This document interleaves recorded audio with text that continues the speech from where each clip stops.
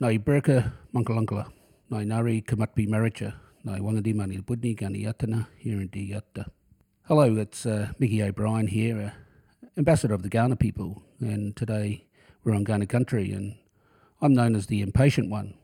So Nadlu Wangandi Na Mani Nelicha, Mani Na Budni, Barko Piako, Waramankunti, Gani Yatta. So we can say hello to you. And we also welcome you to this podcast recorded on Kaurna country. Hello and welcome to the South Australian Museum podcast. Today we're talking with Dr. Philip Jones, curator of our current exhibition illustrating the Antipodes, George French Angus in Australia, 1844 to 1845. The exhibition is also accompanied by a book of the same name, which is available for purchase through the museum shop. This exhibition is presented in partnership with the National Library of Australia and is supported by the National Collecting Institution's Touring and Outreach Program, an Australian government program aiming to improve access to the national collections for all Australians. Many thanks to the Angus family for their generosity in making works available for research and display. Dr. Philip Jones is a senior researcher at the South Australian Museum. He has researched and written about Australian colonial frontiers since the 1980s, when he joined the South Australian Museum as a curator focused on Indigenous Australian material culture. In 2009, Philip undertook a fellowship at the National Library of Australia, where he researched Angus's works. His lifelong passion has culminated in this epic tale of George French Angus's life. Well, my name is Philip Jones, and I've been working at the museum for, 40 years as it happens. And one of the first collections that I became familiar with was the collection of watercolours painted by George French Angus that we'd had in the museum but had rarely been exhibited. We'd had them in the museum since the first decade of the 20th century, acquiring them through the family. And I first began looking at them closely because they provided a window into, you could say, a world that was, which was the world of Aboriginal South Australia at the time of European arrival. Or just a few years later. I came to the museum as a volunteer. I started as a volunteer in the early 80s. Previously done a law degree and had majored in French history, but had also studied anthropology. However, it was through my background, I think, as a child visiting the museum with my shell collection, probably, that had made me familiar with the museum and seen it as a place where I could come and add to my store of knowledge about the world. So George French had grown up in this seaside town at Devon and had become a very competent young artist. And he was also a naturalist, an amateur naturalist. He trooped around on the moors of Devon, collecting specimens for his little museum and seashells, which became his later passion in his adult life. He was set upon becoming an artist and a naturalist, even though his father wanted him to join the family banking and merchant business. So it looked as though there would be difficulty in him realising his dream until this South Australian project took shape. And he then realised, and his father realised, that he had an asset in his son as an artist, because he could send him out to South Australia, and George French Angus could make pictures of the Barossa Valley, the settled districts around Adelaide, and promote the colony to investors. George Fife Angus, his father, had considerable investments by then. He'd effectively bought the Barossa Valley, and he had a number of other land holdings. So he had every reason, from a personal reason, to promote South Australia. And he saw this project of his son's the idea of producing a book which would be called Illustrating South Australia or South Australia Illustrated would be the ideal project.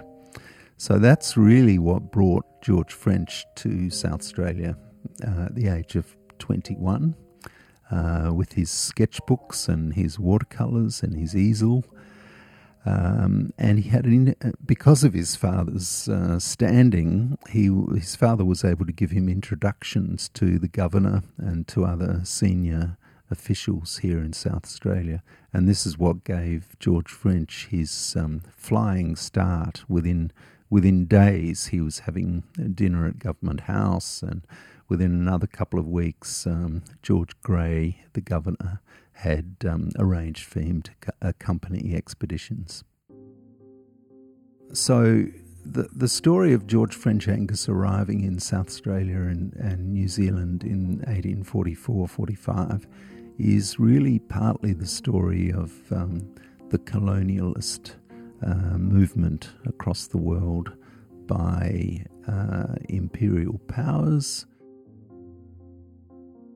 So George French set off from England on one of the South Australia Company ships, the Augustus, in September 1843, and he arrived in Adelaide on the first day of 1844, a hot summer's day. Within hours, he'd met his brother, who was already here in South Australia looking after his father's properties. Within a day or two, he was dining at Government House with Governor George Grey and arranging what would be his program of sketching and painting for the next few months, which would involve participating in 3 expeditions. And the first of these began in late January and was to Lake Albert, into the country of the Narrabri people.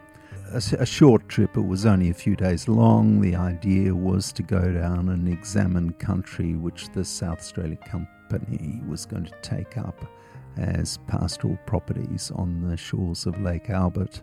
The Narrabri people were not informed about that, but it did happen.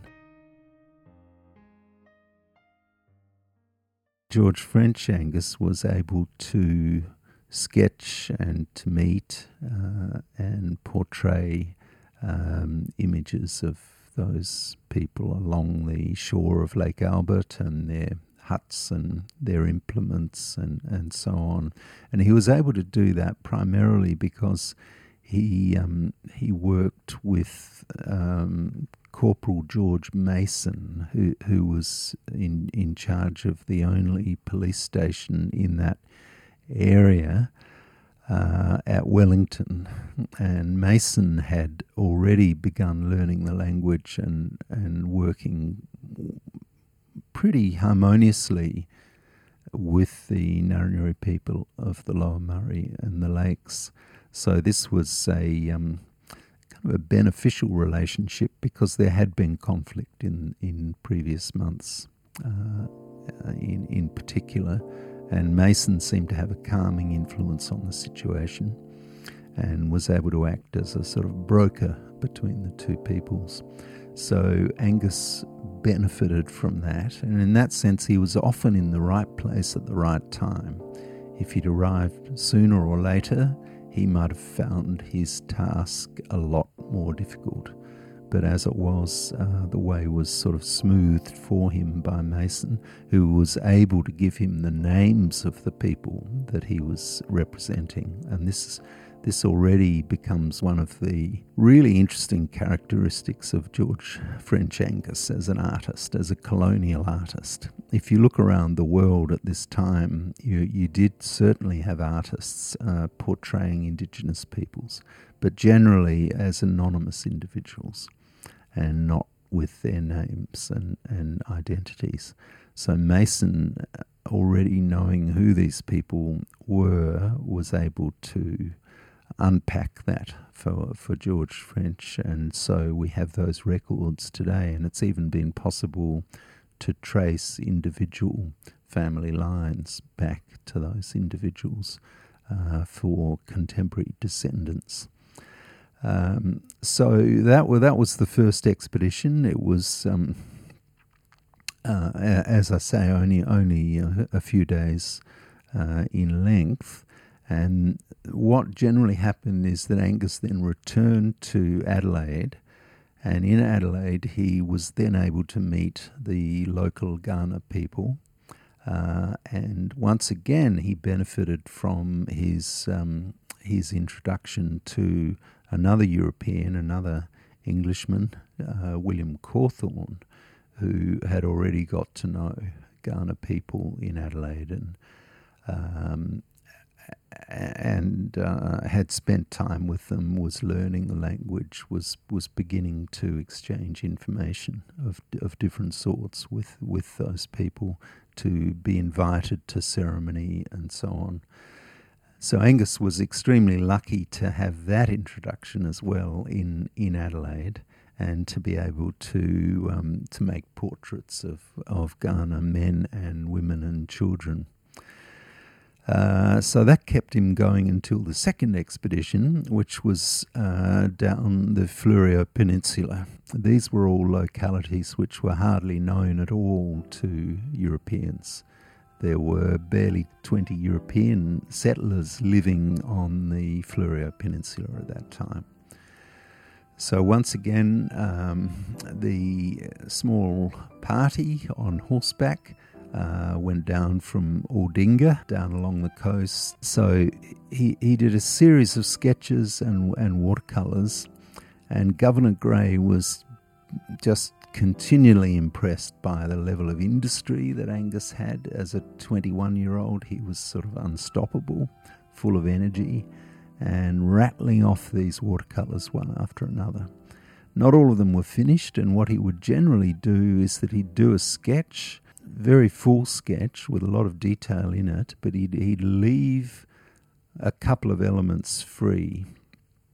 And one of them would generally be the very foreground of the image, where he would later put in or sketch in people or animals. And the people, he would often sketch them separately in his sketchbook, and then sort of lift those images and put them into the foreground of his watercolours. And also on the sketch, he would pencil in colour notes. One of the striking things about Angus's watercolours is the sense that certainly South Australians have, that he's captured the colours of the landscape, the vegetation, and even the skies that we have here in South Australia. And he did that through making these very careful colour notes on the sketches. Often they're very indistinct because he could paint over them, the watercolours, but it was just enough to give him, to jog his memory, I guess, when he was back in his studio. So sometimes he would just do a little bit of colouring on the sketch, then come back to Adelaide and finish off the whole sketch. And he had to work at a rate of knots because he had obligations to his father to send material back to England as quickly as possible. So he was working with a degree of rapidity. So he's there in Adelaide in between these expeditions, and also making trips up to the Barossa where his brother was living. And so he was just constantly on the move. In early April, Angus had the opportunity to accompany George Gray and essentially exploring and surveying party south of Adelaide, along the Coorong, and as far south as Mount Gambier. And Mount Gambier had only been known to Europeans at this time through records made from the sea. No European had actually visited it on the ground. So Gray determined on going down there, and he invited Angus to accompany them as the artist and naturalist. So Angus set off with the group, and they were gone for about 6 weeks. They managed to meet with the Ngarrindjeri and on around Lake Albert, and also on the Coorong. But when they went further south to, say, around Kingston and between Kingston and Mount Gambier, they didn't have any contact, any direct contact with Aboriginal people. And the reason for that was the mine tank and the Bowen Dick had very good reason for staying clear. They didn't know what to expect from the Europeans, and probably what they'd heard did not fill them with confidence. So there was actually no direct contact. What happened is that the expedition just proceeded along. Every now and again they saw fires, they saw campsites where people had left very hurriedly. Perhaps in a way that was a good thing that there was no direct contact. In the middle of 1844, Angus was feeling that he was nearing the end of his work in Australia.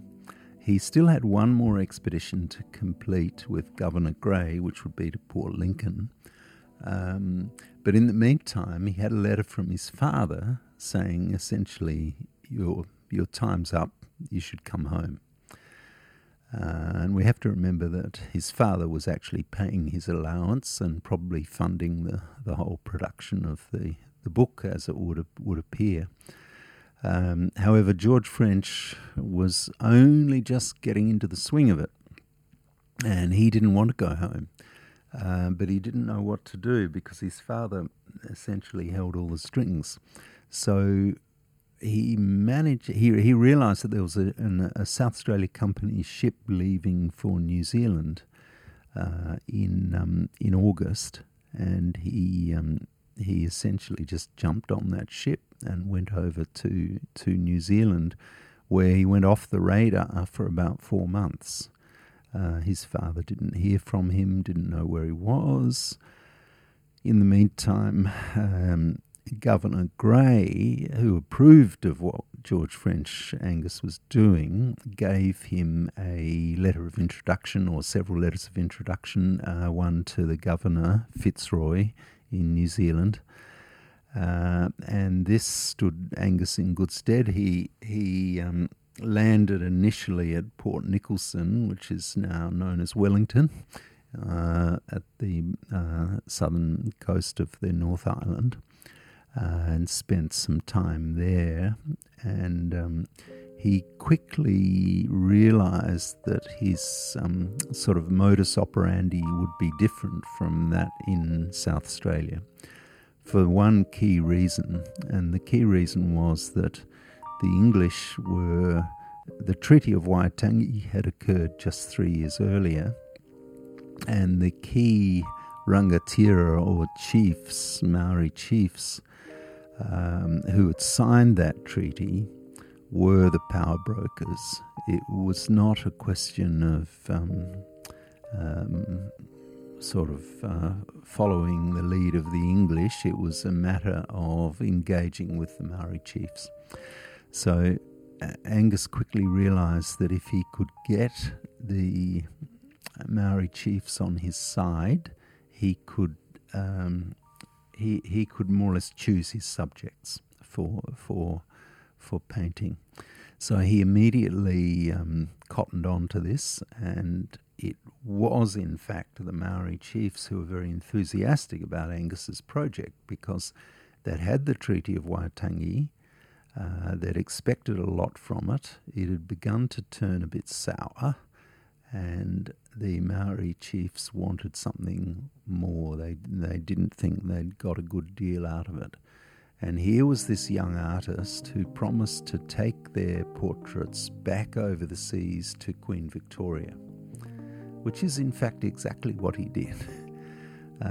Although they understood that he would be a sort of diplomat on their behalf. Well, that wasn't necessarily going to be the case.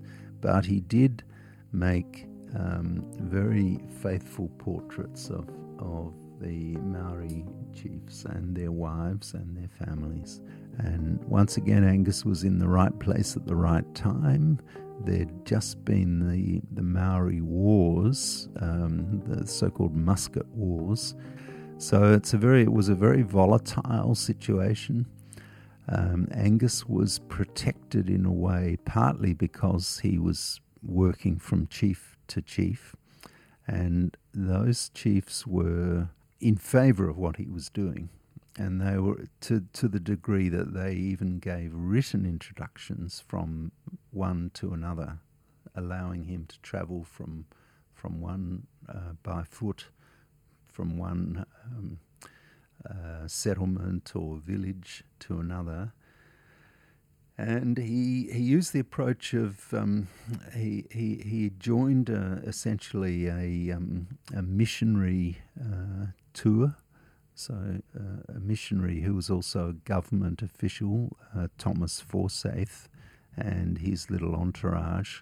So he went in the North Island from Auckland, from one mission to another by foot across country, with two Maori guides who took his belongings and carried his boxes, and he was collecting specimens of natural history at the same time.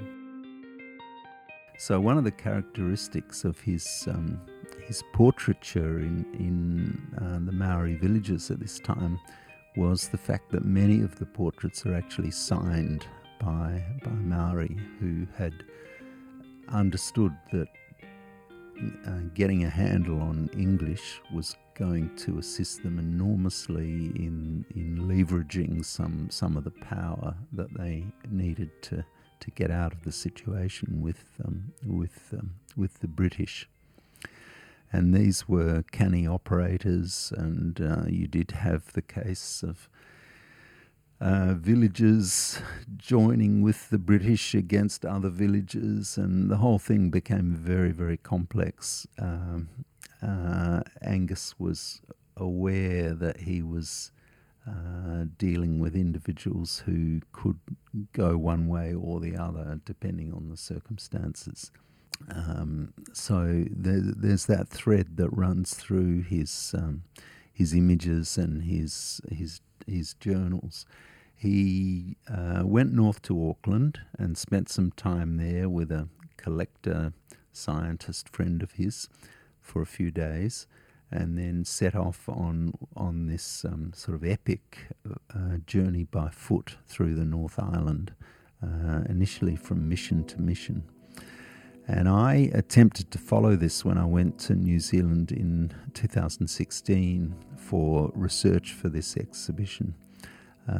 I went to the little fishing village, as it's known today, of Kawia, and I had set off in a hire car and in the afternoon, and had no idea really how long it would take me to get there.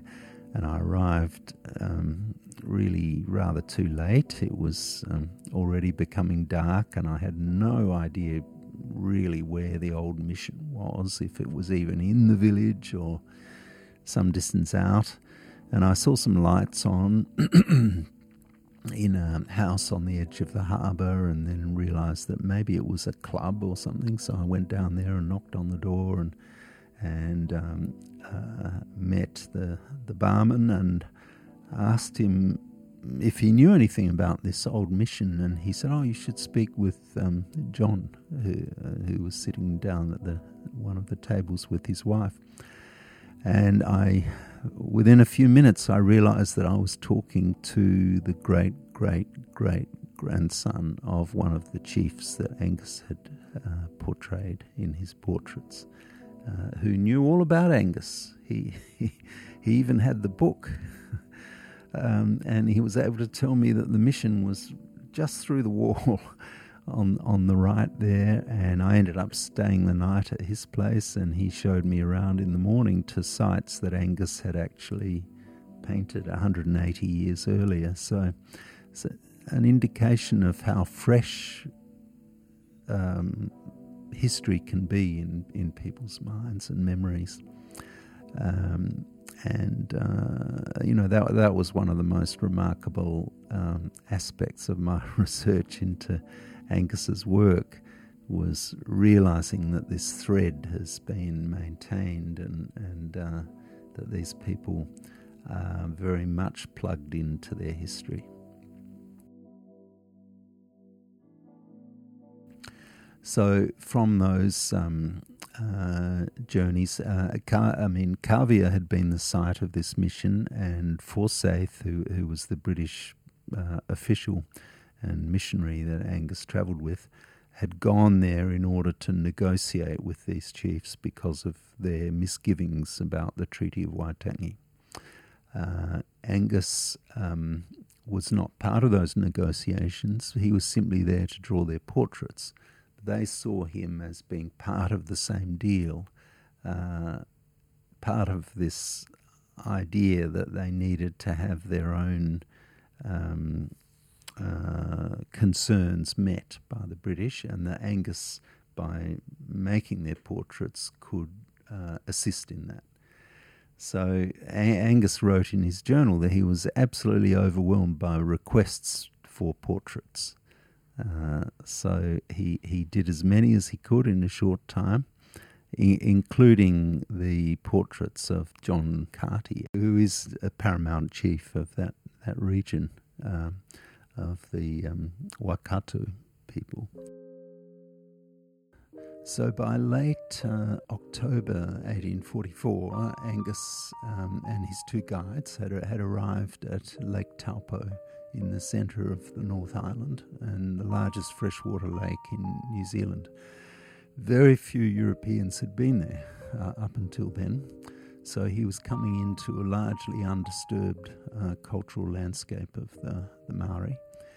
And he was carrying with him a letter of introduction which had been written for him by one of the Rangatira chiefs early on in his trip, and it was addressed to Te Hiuhiu, who was one of the chief. Well, he was actually the paramount chief, you might say, of the Lake Taupo district, and it was absolutely critical that Angus get his all clear to do the painting that he wanted to do, not only of individuals but of the landscapes, which he was beginning to realise were also imbued with meaning to such a degree that they could be taboo every now and again if circumstances had lined up in that way. So he needed to get permission, and he had this letter. Te Hiuhiu read it and was happy with its contents. So he gave the all clear, and Angus was then able to move around the landscape fairly freely and to make a whole series of pictures of the chiefs, but also of the monuments as he described them, the Maori architecture. He made some extraordinary pictures which have been used as a reference in subsequent decades by Maori people beginning to revitalise their carving traditions.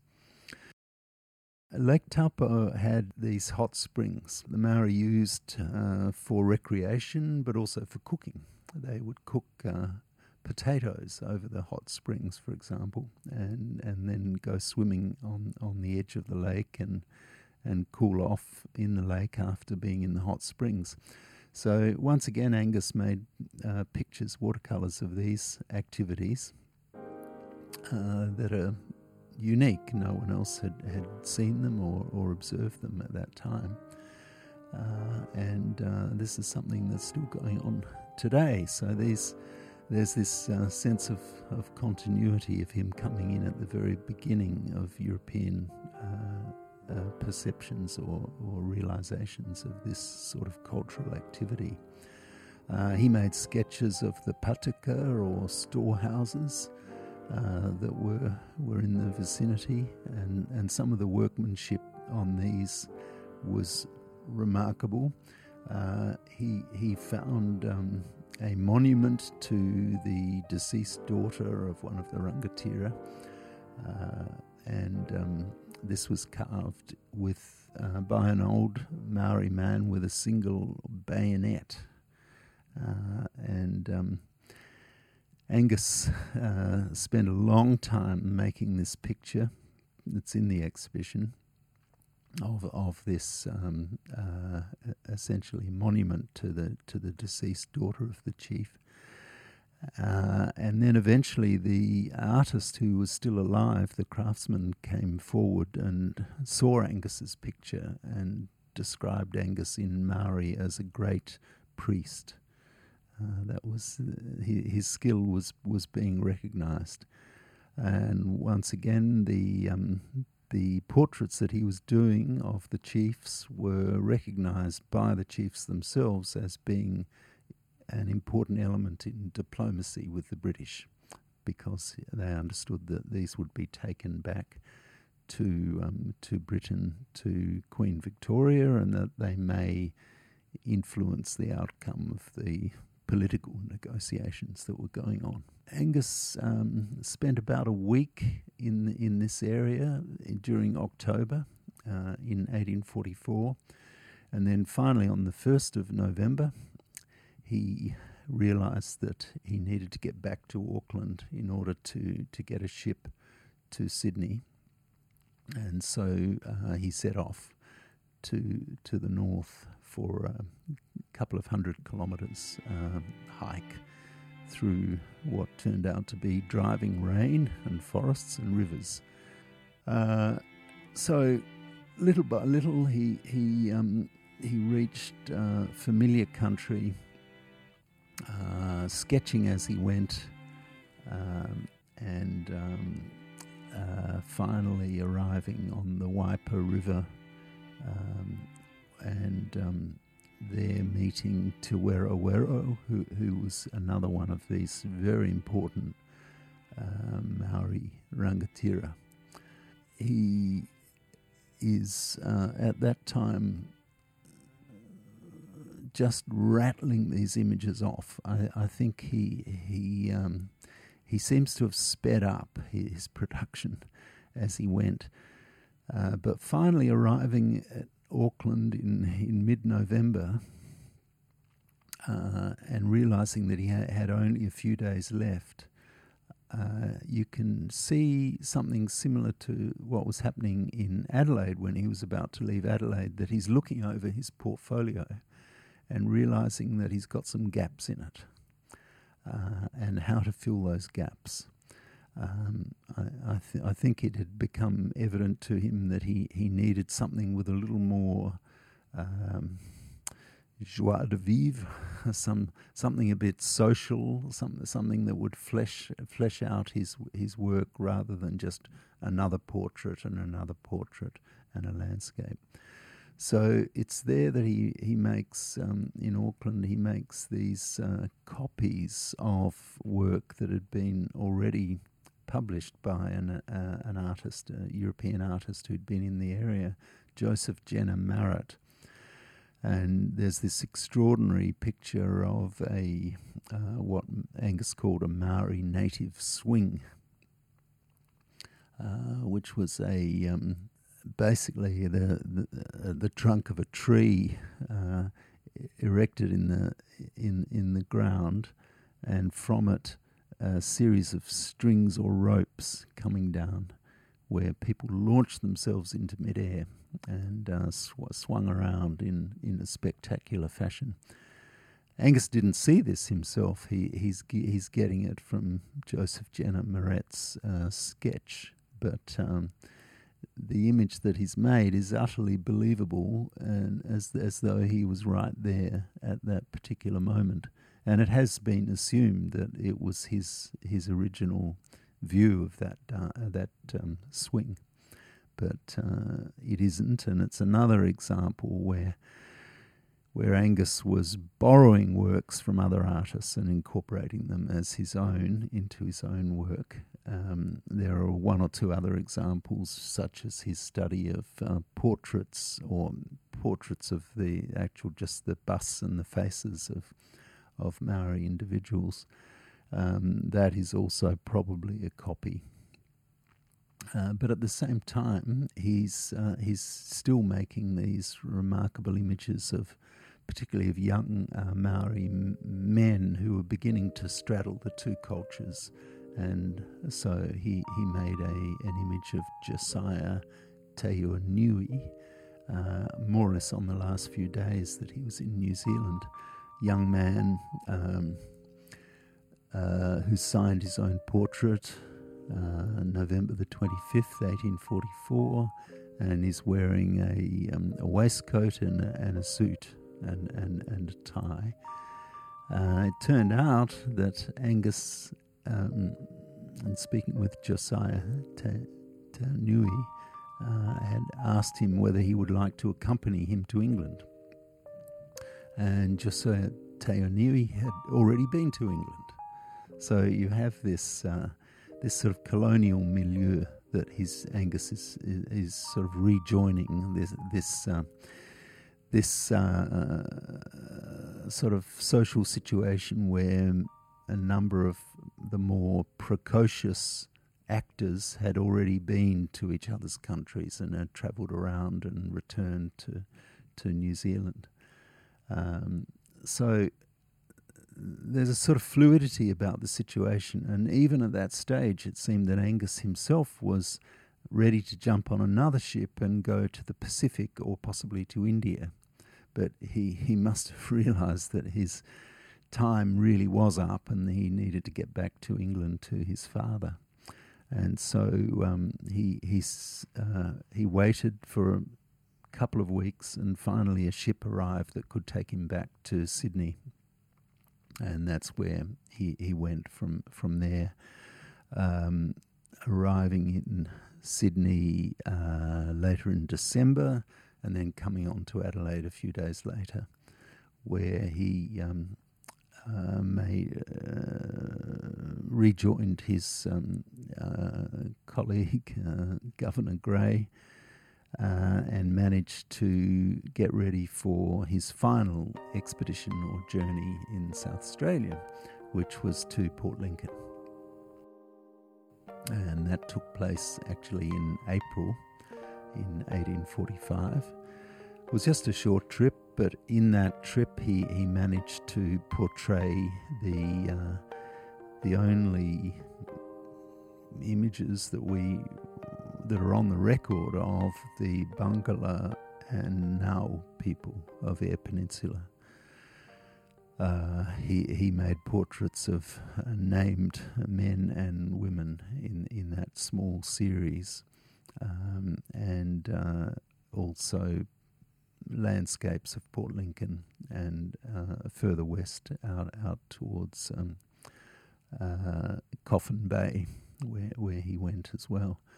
So really in just a few days, Governor Grey was with him for the first part of that trip, and on that they'd initially tried to get down to present-day Robe, but the weather had been against them and they'd been blown further north, and so they pulled into Kangaroo Island, where Angus had made one sketch before going on to Port Lincoln. And there he made these drawings and sketches, and also spent time with the missionary there, Clamor Wilhelm Schuurman, who had by this time got a good handle on the Bangala language in particular, and had gathered up notes and observations on the various social customs. So from there, back in Adelaide in May, he had just a little over 6 weeks to get ready for his first exhibition. And that would be the first solo exhibition for any artist in Adelaide. So historically quite important. But the exhibition was judged a success. He gathered some more subscribers, and then he set off from Adelaide for what he thought was probably the last time, and went over to Sydney via Portland, where he made further drawings. He had this extraordinary experience in Port Jackson, Sydney Harbour, working with a senior Aboriginal woman who was the widow of Bungaree, who was one of the key cultural brokers, I guess, between Aboriginal people and the British in the first years of the colony. Queen Gooseberry, as she was known, was an elderly woman, the widow, but she had been shown some of the rock engraving sites around the harbour.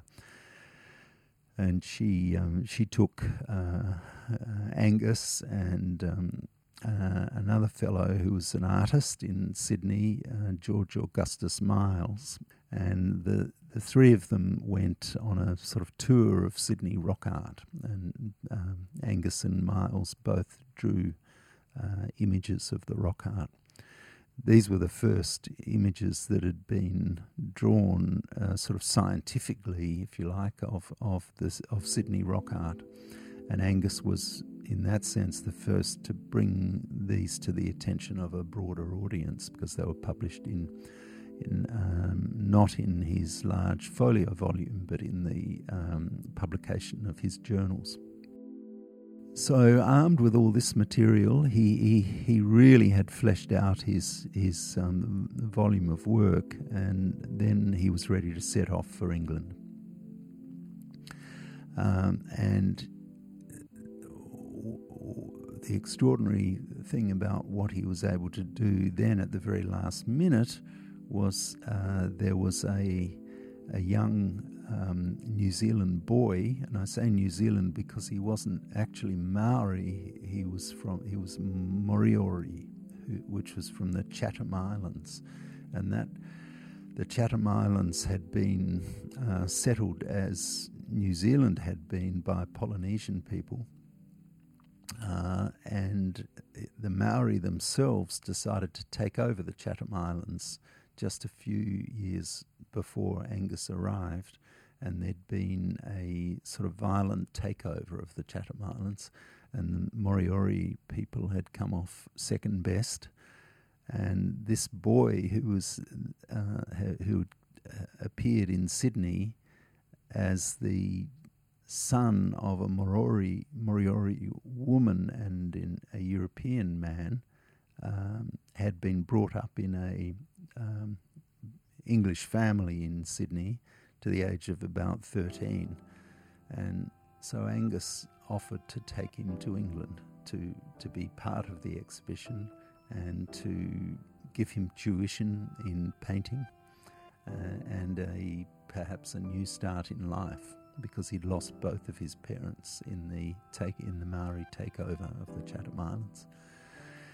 So it's a sort of tale within a tale, but this young man, Hemi Pomare, accompanied Angus to England and appeared with him in his major exhibition in the Egyptian Hall that opened in April of 1846. That was very well attended. There were shows of London every year in the summer season, and Angus's show in the Egyptian Hall of Piccadilly, with more than 300 of his watercolours, natural history specimens, and artefacts from both New Zealand and Australia, was one of the feature events in the London calendar for 1846, and was attended by all and sundry, including Queen Victoria and Prince Albert, who endorsed it, and it had once again a cascade of reviews, very good reviews from all around. By then, the interesting thing was that it had shifted from being South Australia illustrated with New Zealand as a secondary element to being New Zealand as the primary attractor. And the reason for that was because the Maori Wars were about to get underway, and there was a lot of attention on New Zealand because of the imminence of conflict in New Zealand. nevertheless, the Australian material had a huge impact. The Maori material was getting to be well known through other artists anyway, but the result was that Angus had almost equal numbers of subscribers to his South Australia Illustrated and New Zealanders Illustrated books, and he'd undertaken to send 6 finished lithographs to every subscriber every 2 months for both books. What that meant was that after 10 months, you'd have 60 works for New Zealanders Illustrated and South Australian Illustrated. And this meant that he had a lot of work to do in a very short time, even while the exhibition was on. And it seems that this is the reason for there being occasionally 2 copies of his original watercolours. Because there's one on the wall, he needed another one to work from to make the lithograph. So he had this extraordinary ability to rattle off copies of his own work in impeccable detail. And this is what he did. So within the next few months, he had produced the 2 major volumes, as well as publishing his own journals of his expedition, which was published as Savage Life and Scenes in Australia and New Zealand, and under that as a 2-volume set. So within a year, he'd really acquitted all of his obligations. The exhibition had opened in London. It then travelled to 6 British cities, and each one gathered more subscribers for his volume. 2 years later, Angus went off again, this time to South Africa. And he made another expedition, and he returned with a large number of images. This time was only able to publish 30 of them rather than 60. He was building his reputation, and his credentials as a natural history artist were rising to the extent that on his return from South Africa, he was offered the position of naturalist artist for the expedition, which was to look at the border between Turkey and Persia. He only lasted a few weeks before he succumbed to fever and had to go back to England, and that was effectively the end of his artistic career as a naturalist artist. He recovered. He soon after married the sister of his assistant in South Africa, and that was a piece of detective work that I had to undertake, because I knew that the assistant had drowned on the returning voyage to England. He was a cabin boy as well as being Angus's assistant, and he'd fallen off the mast, which happened quite often to cabin boys, who were the first to be sent aloft in a gale.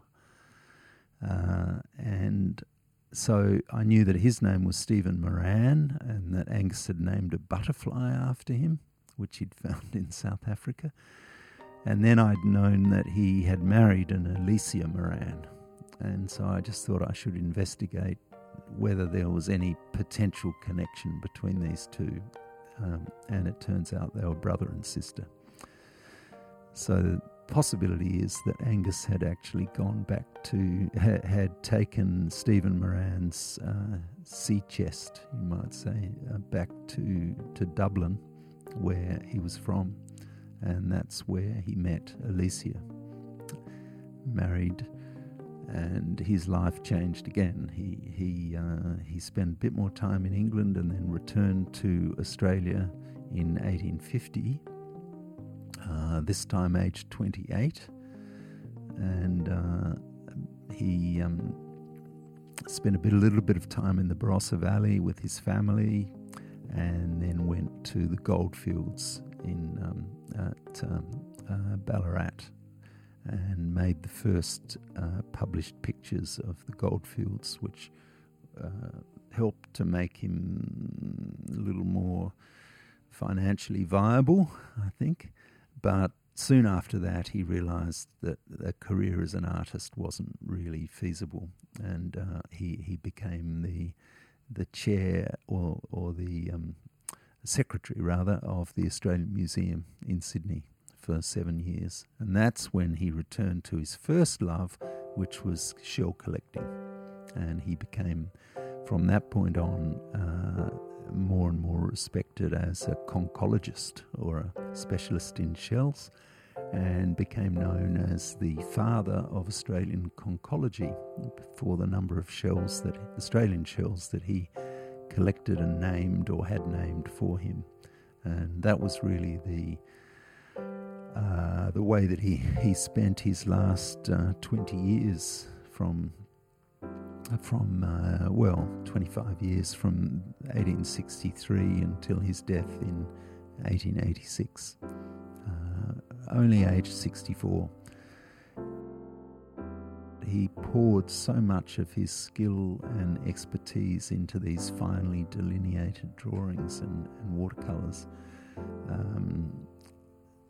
Something between 300 and 400 watercolours made within the space of 4 years. In Angus's case, we've got something like 700 sketches fitting into or next to or alongside his watercolours. The fact that we've been able to find the sketches for the watercolours and that way create a sort of sequence of activity throughout his expeditions, connecting the dots and working out which sketch related to which watercolour. That's been a very rewarding process.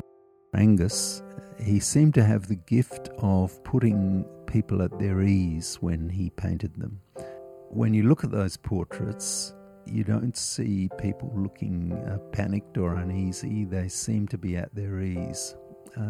Angus had something of a gift, I think, for putting people at their ease. So I think that's something that we can contrast with a lot of other colonial artists, where you see anonymous-looking individuals who are reduced to being a sort of type rather than seeing their humanity or their personality.